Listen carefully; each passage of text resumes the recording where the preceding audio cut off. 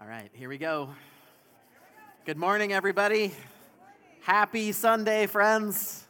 We are continuing our Grow series today. The big idea in this series is that there are spiritual practices that we can engage in that help us follow Jesus for the long haul. And so the Grow series is about, hopefully, giving you hope and empowerment to take these practices into your life and follow Jesus for the rest of it. In the last couple of weeks, we've heard about service and life groups as ways to follow Jesus. Jesus came to serve, and he spent most of his ministry in small group settings. And so I hope you've adopted a life of service, and I hope that you have found a life group for this semester here at River Heights Vineyard. We have 190 adults signed up for life groups. That is more than our Sunday attendance, and I am super grateful for that.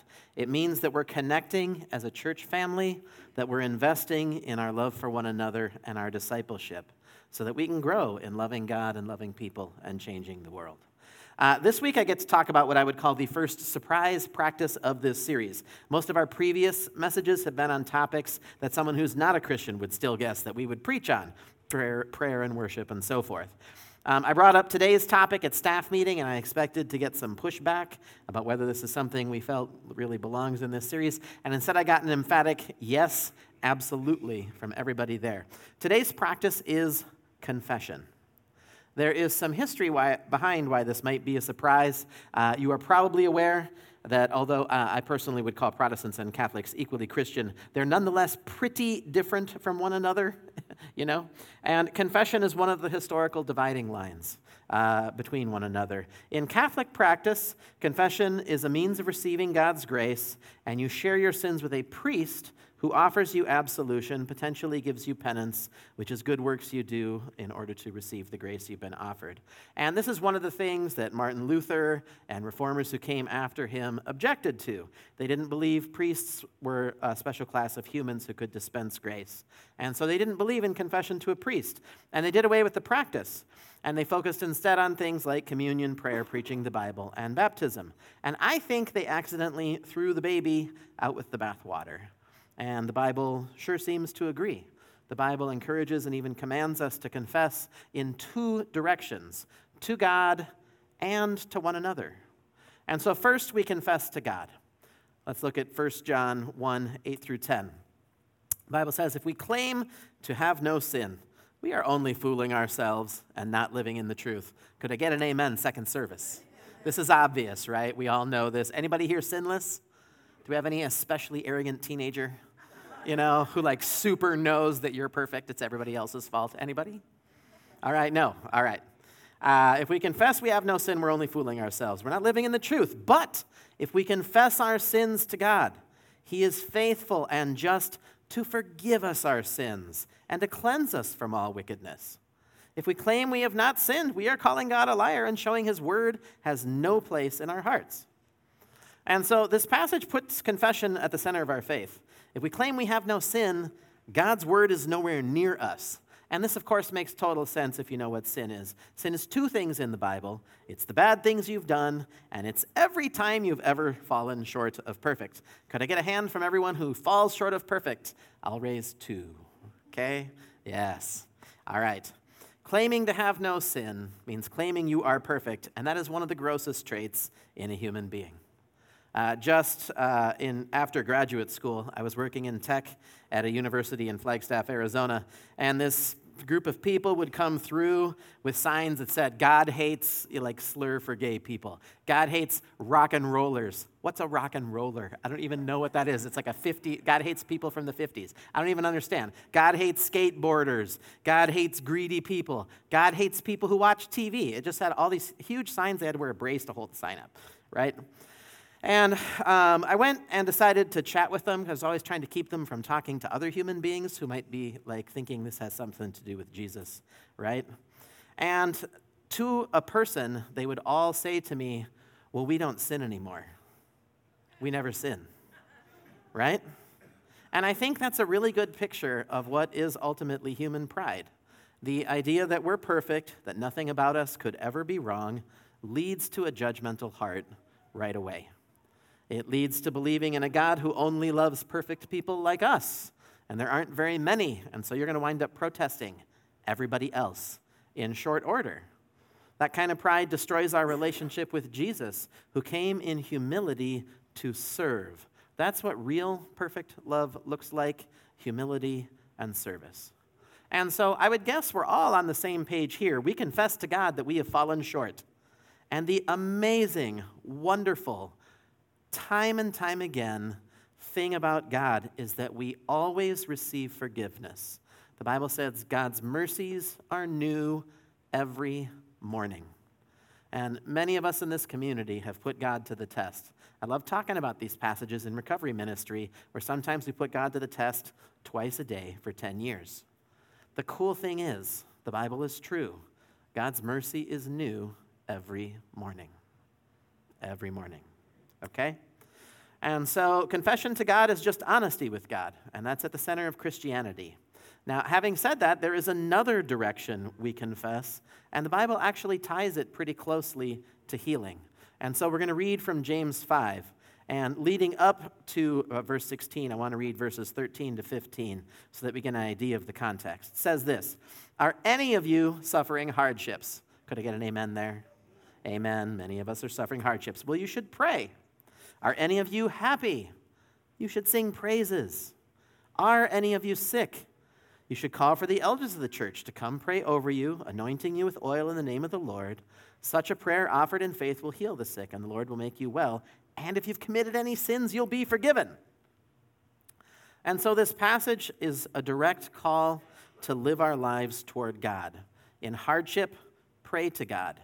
In joy, sing praises to God. When you have sickness, call together people who love and follow God and have them pray for you, and God will make you well. And even in this case, it leads to forgiveness, which I can't explain theologically, but is awesome. We want forgiveness.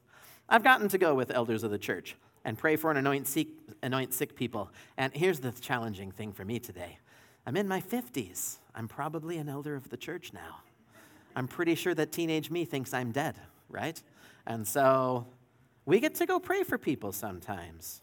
And I love praying for sick people. We, of course, don't see everyone get healed. But we definitely see more people get healed than we see when we do not pray for other people. Every now and then there's a miracle.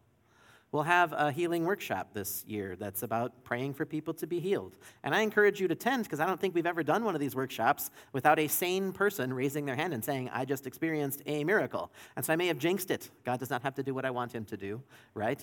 But man, we've seen a lot of miracles over the year when we get together and teach people to pray for healing. And so when that happens, I encourage you to sign up.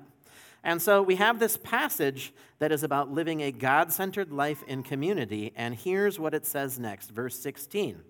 "Confess your sins to each other and pray for each other so that you may be healed.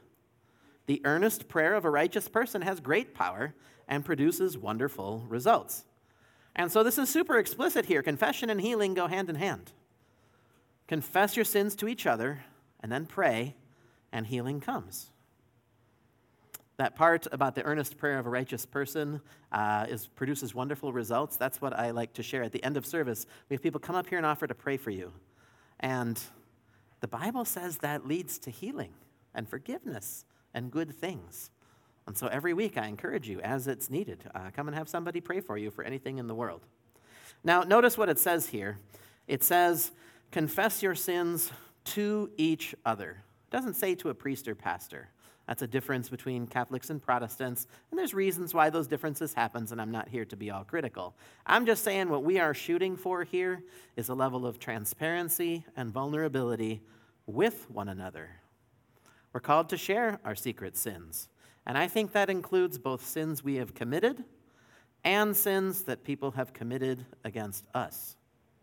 Both kinds of secret sins can bring stress and ill health, and both can be immensely freeing and healing to share with someone else, especially for the first time, especially when it's a Jesus follower who prays forgiveness.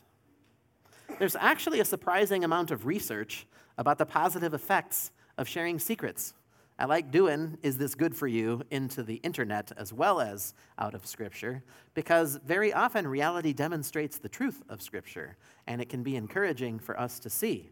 And so researchers aren't studying sins, they're studying secrets that you've carried for a long time. What are those secrets? It's always something shameful, something we feel bad about, either that we've done or someone has done to us, right? And so here's what they have found happens when people share these secret, what I would call sins, right? It increases intimacy between those sharing. Rather than holding us apart from people because we don't tell them, people feel honored and people are drawn closer together when we share confession. It reduces people's experience of stress and anxiety. Those things suck. Nobody here wants more stress and anxiety in their lives. Some of you act like it. I know, like things go wrong and maybe I act like I want some more stress and anxiety in my life once in a while. I really don't. And so the reduction of stress and anxiety is an amazing blessing. It helps people think more clearly about what they're sharing. Sometimes I have secret stuff, I wall it off, and I have lots of irrational thoughts and feelings. I pull it out into the light, and I realize those were not rational thoughts and feelings I was happening. And I begin to have a new perspective and a new kind of healing. And then couples who share secrets are likelier to be in good relationships. So what they couldn't do is tell people, go do something secret that you can't tell your spouse about, and half of you tell them and half of you don't. Let's measure it. What they did is measure couples. Have you shared with one another stuff that you carried in secret for a long time? Couples who have done that report better relationship quality than couples who haven't. And so all of these things are good things, and all of us want good things in our lives. Why do we not share our secrets? Well, I think the crushing, overwhelming reason is fear. We are afraid, either of our feelings, because we're Scandinavian and it took us a lot of emotion to just fold our arms, right? Okay, and so sometimes we're just afraid of being overwhelmed by the feelings that come with whatever it is that we're holding on to. Sometimes we're afraid of consequences or judgment. If I share, terrible things will happen. Someone will know me and talk to me every week. I mean, whatever it is that you're afraid of, a lot of times it's much worse stuff than that. And fear has an evil sidekick, shame. Shame is the feeling that because of what happened, because of what I did, I'm bad. And if anyone finds out, they'd know I'm bad, right? And so even the researchers who study this stuff note, it is important to choose someone you trust to share with. You are vulnerable when you have been carrying powerful feelings and experiences around. Very often they come from childhood if it's stuff you've never told anyone. You're vulnerable when you share these things. And so you want to share them with someone you respect and trust. I'm sure that this is part of why the Catholic Church reserves confession for priests. But again, it says, confess your sins one to another. And so I am not at all suggesting you choose a random person and who, even if they follow Jesus, and then just like dump everything out of the bottom of your heart into their lap. What I encourage you to do is choose someone you respect and trust. And I do encourage you to choose a Christian because Christianity is built on forgiveness at its core. And that's what the Bible says is confess your sins one to another. That's within the family of faith. Jesus came to forgive. And when we pray the Lord's Prayer, which most of us do in the Christian faith, we pray, God, forgive us as we have forgiven those who have sinned against us, right? And so Christianity is a training ground for forgiveness. And that's why I think one of the best things you can do is choose a Christian to confess to. And that helps reduce your fear. When you think about a good person, I think especially a person who you know is transparent with other people, I think that can help you relax. You all would be surprised how often people choose to do confession with a pastor.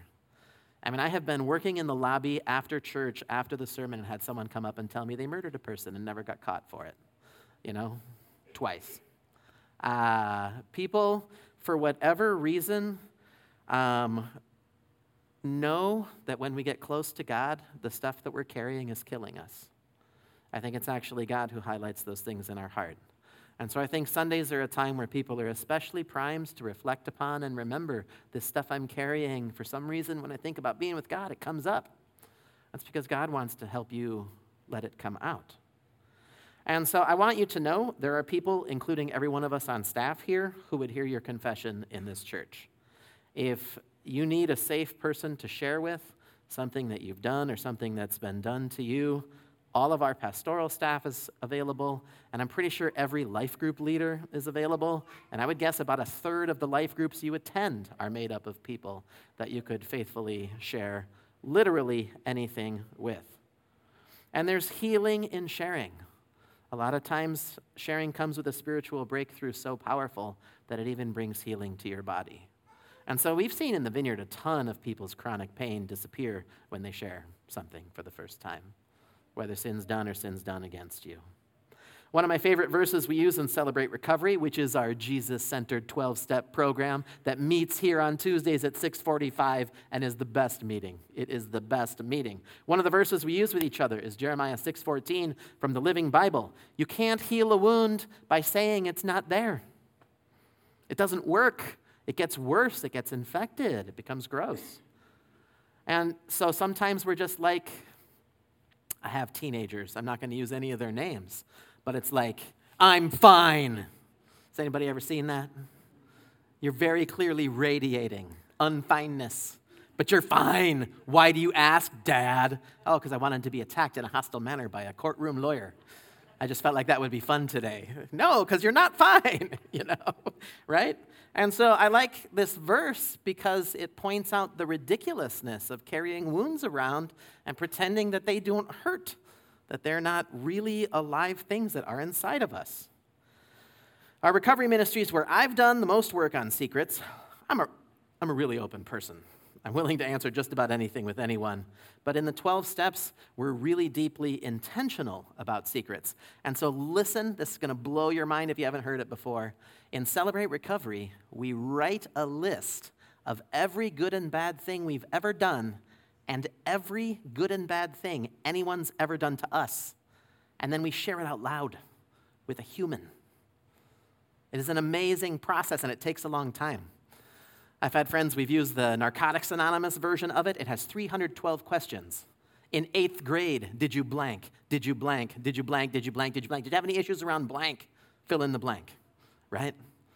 Very powerful process to do with someone. And in the step groups I've been in, we've done it with a small group of guys. Our stuff's gender, separated. And so I've done this with groups of guys like 5 times. There's a reason this is a part of something like recovery that's really seeking spiritual healing for its members. And there's a saying that demonstrates what it's about. You're only as sick as your secrets. That's one of those common recovery sentences. The recovery community knows there is a link between your spiritual, relational, and physical health and the stuff that you keep balled up inside. There is very little as powerful for your Christian walk as regularly confessing the day-to-day stuff that can become a secret if you don't let it into the light. There are 2 kinds of sins we tend to keep secret. There's the big stuff and the ongoing stuff that's still relevant. Both of those we have a powerful urge not to let anybody know. The big stuff's the terrible things you've done or been done to you. Those sins are death. Keeping them to yourself can feel like you're exercising control or power over them, but what's actually happening is that you're dying. You're making sure that the painful stuff stays near and dear to your heart for the rest of your life. I know this personally because I had big stuff I carried for a lot of years. My upbringing included some pretty serious abuse that nobody knew about. It occurred to me to my adulthood that I don't think my dad knew, what was happening when he was not home. And I responded to that abuse by hating. I spent a ton of time just laying down in my room at a very young age, 9 and up, just hating. And after I moved out, I started doing that less. But I am never going to forget what it was like to share how that wound up being my life with another living human being. I had this girlfriend, and she got real quiet one night and said she had some secrets and she couldn't tell anyone. And I said, if you can't tell me, you should tell a counselor. And she said, well, I'll only go if you go. And I said, oh, honey, I'll go for you. I'll go because you need a counselor, right? I'm cutting myself for fun at this time. I got more problems that you can imagine, but I'm going for you, honey. And so we started seeing a counselor, and the counselor was compassionate and kind and Christian and wonderful. And toward the end of, 4 or 5 sessions, I asked if I could meet with her personally, and I told her about all the hate and anger and abuse that I had been through. And the relief was unbelievable. It was very much easier to live after that. At this time, I had been struggling with irritable bowel syndrome for 2 years, just like searing gut pain that would leave me unable to function once in a while. And I had been cutting on myself and engaged in self-harm semi-regularly for quite a while as well. Both of those immediately went away. I didn't realize about the irritable bowel syndrome until I was talking about this message, and I was like, hey, that's when my stuff went away. It's like confession and healing maybe go hand to hand or something, right?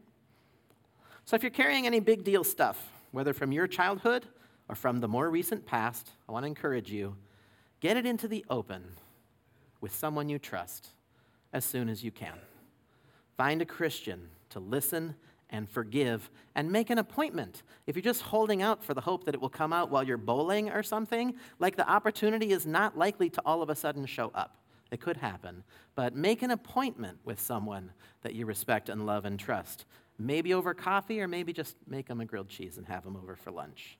Let God's light into every corner of your heart, into every story that you've been through and participated in, and then receive whatever healing God has for you.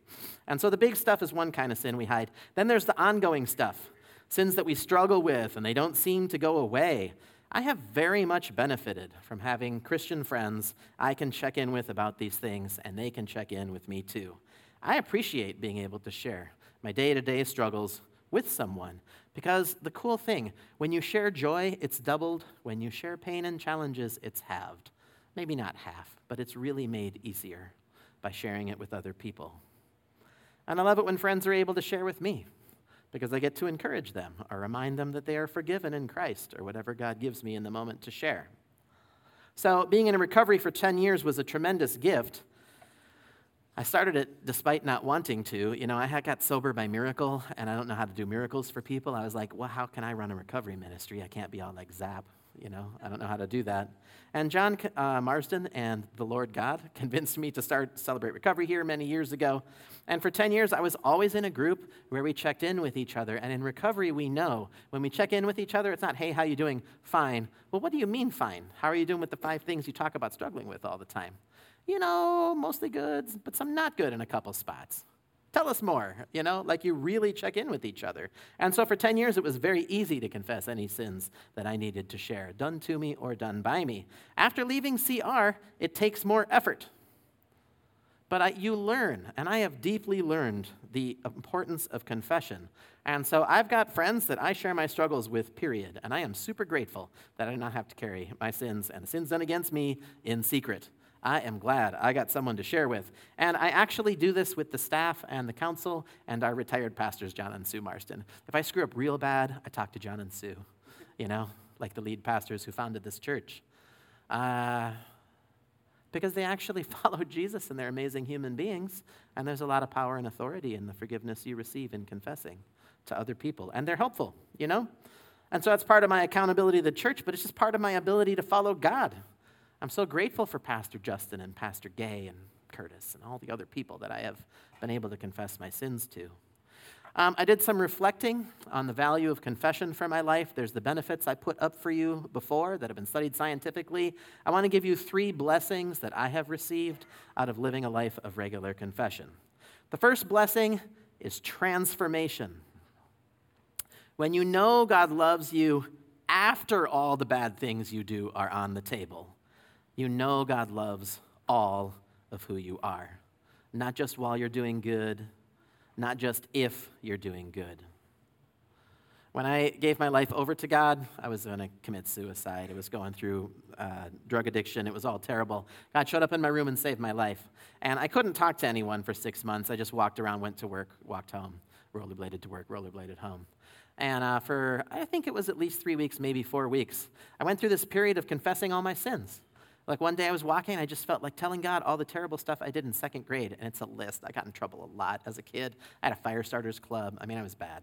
I was a terrible, terrible, terrible kid. No one who meets me, who knew me as a kid, can believe that I am a pastor. So there's hope for you parents who have one of these in your house. There's hope. Okay, so I just started talking to God about oh God, I was so mean. I did so many terrible things. Here's some examples. I feel real bad. And then I would start to feel better and feel better. And then I was like, when I got older, I was still pretty awful. And I would start telling God about the bad stuff I did late elementary school. And then junior high, that took forever. High school, wow, that took a long time, telling God all the stuff I'd done. And up into a young adulthood, I realized, I'm still screwed up. Sorry, God. I can't talk to anybody. I'm not doing anything. It's hard, you know.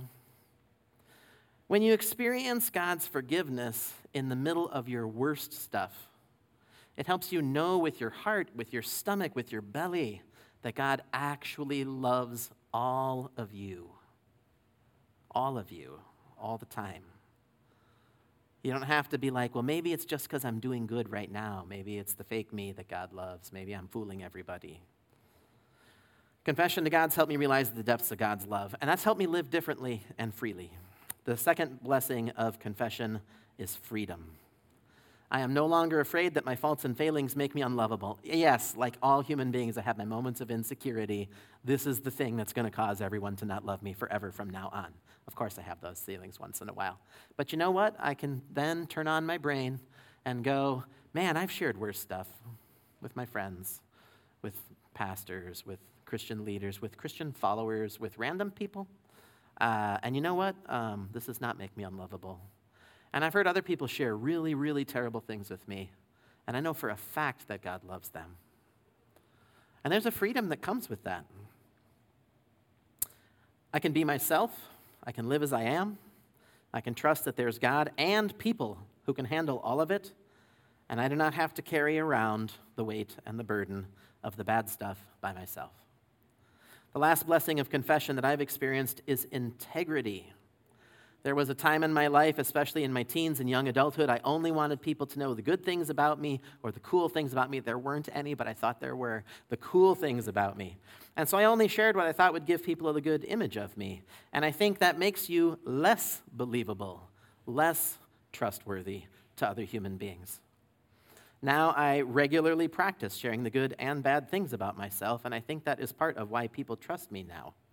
When you're honest with your failings and flaws, people see that your honesty goes into the hard things as well as the easy things. And they have a tendency to believe you when hard things come up and you share difficult truth because they've seen that you practice that in your life across the board. And so that kind of integrity has helped me have closer relationships at home with my kids, at work, with coworkers and volunteers, and with friends. And so please here, I do want to encourage you. If you have past or present sins that you have done or that someone has done to you that you have never let into the light, find someone to share them with. Now, the 5 people who came up to pray first service were like, not many people came up at first. Let me be clear. It does not mean you're coming up to confess some wild, crazy sins if you come up for prayer today, okay? Just relax. There'll be some people to pray for you, and most of us do not have those kind of things to come up for. But we are going to offer to pray for you. We are going to offer to pray that God would bring you someone where you would feel free to share, if that's something that you want prayer for. If you want a specific pastor to reach out to you, just put it down on your connection card, and any one of us would be glad to meet with you. Join a life group. See if God has someone for you there. You can also pray and ask God to make you ready, but don't just pray once and then give up looking. Pray and ask God to bring someone into your life that you can do this with, and then keep on praying and keep on looking until it happens. Do not let years go by with secrets that make you sick. Embrace God's call to confession. Let the light of God into your heart and find the feeling and healing and freedom that it brings.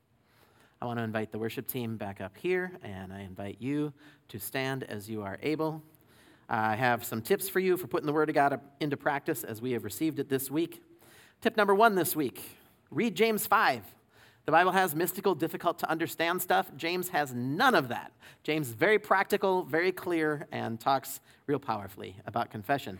Tip number 2, pray for the blessings of confession. Pray for the good things that come with confession. The Bible includes lots of, hey, do this, and here's the good that will happen, because God wants the good things to motivate you.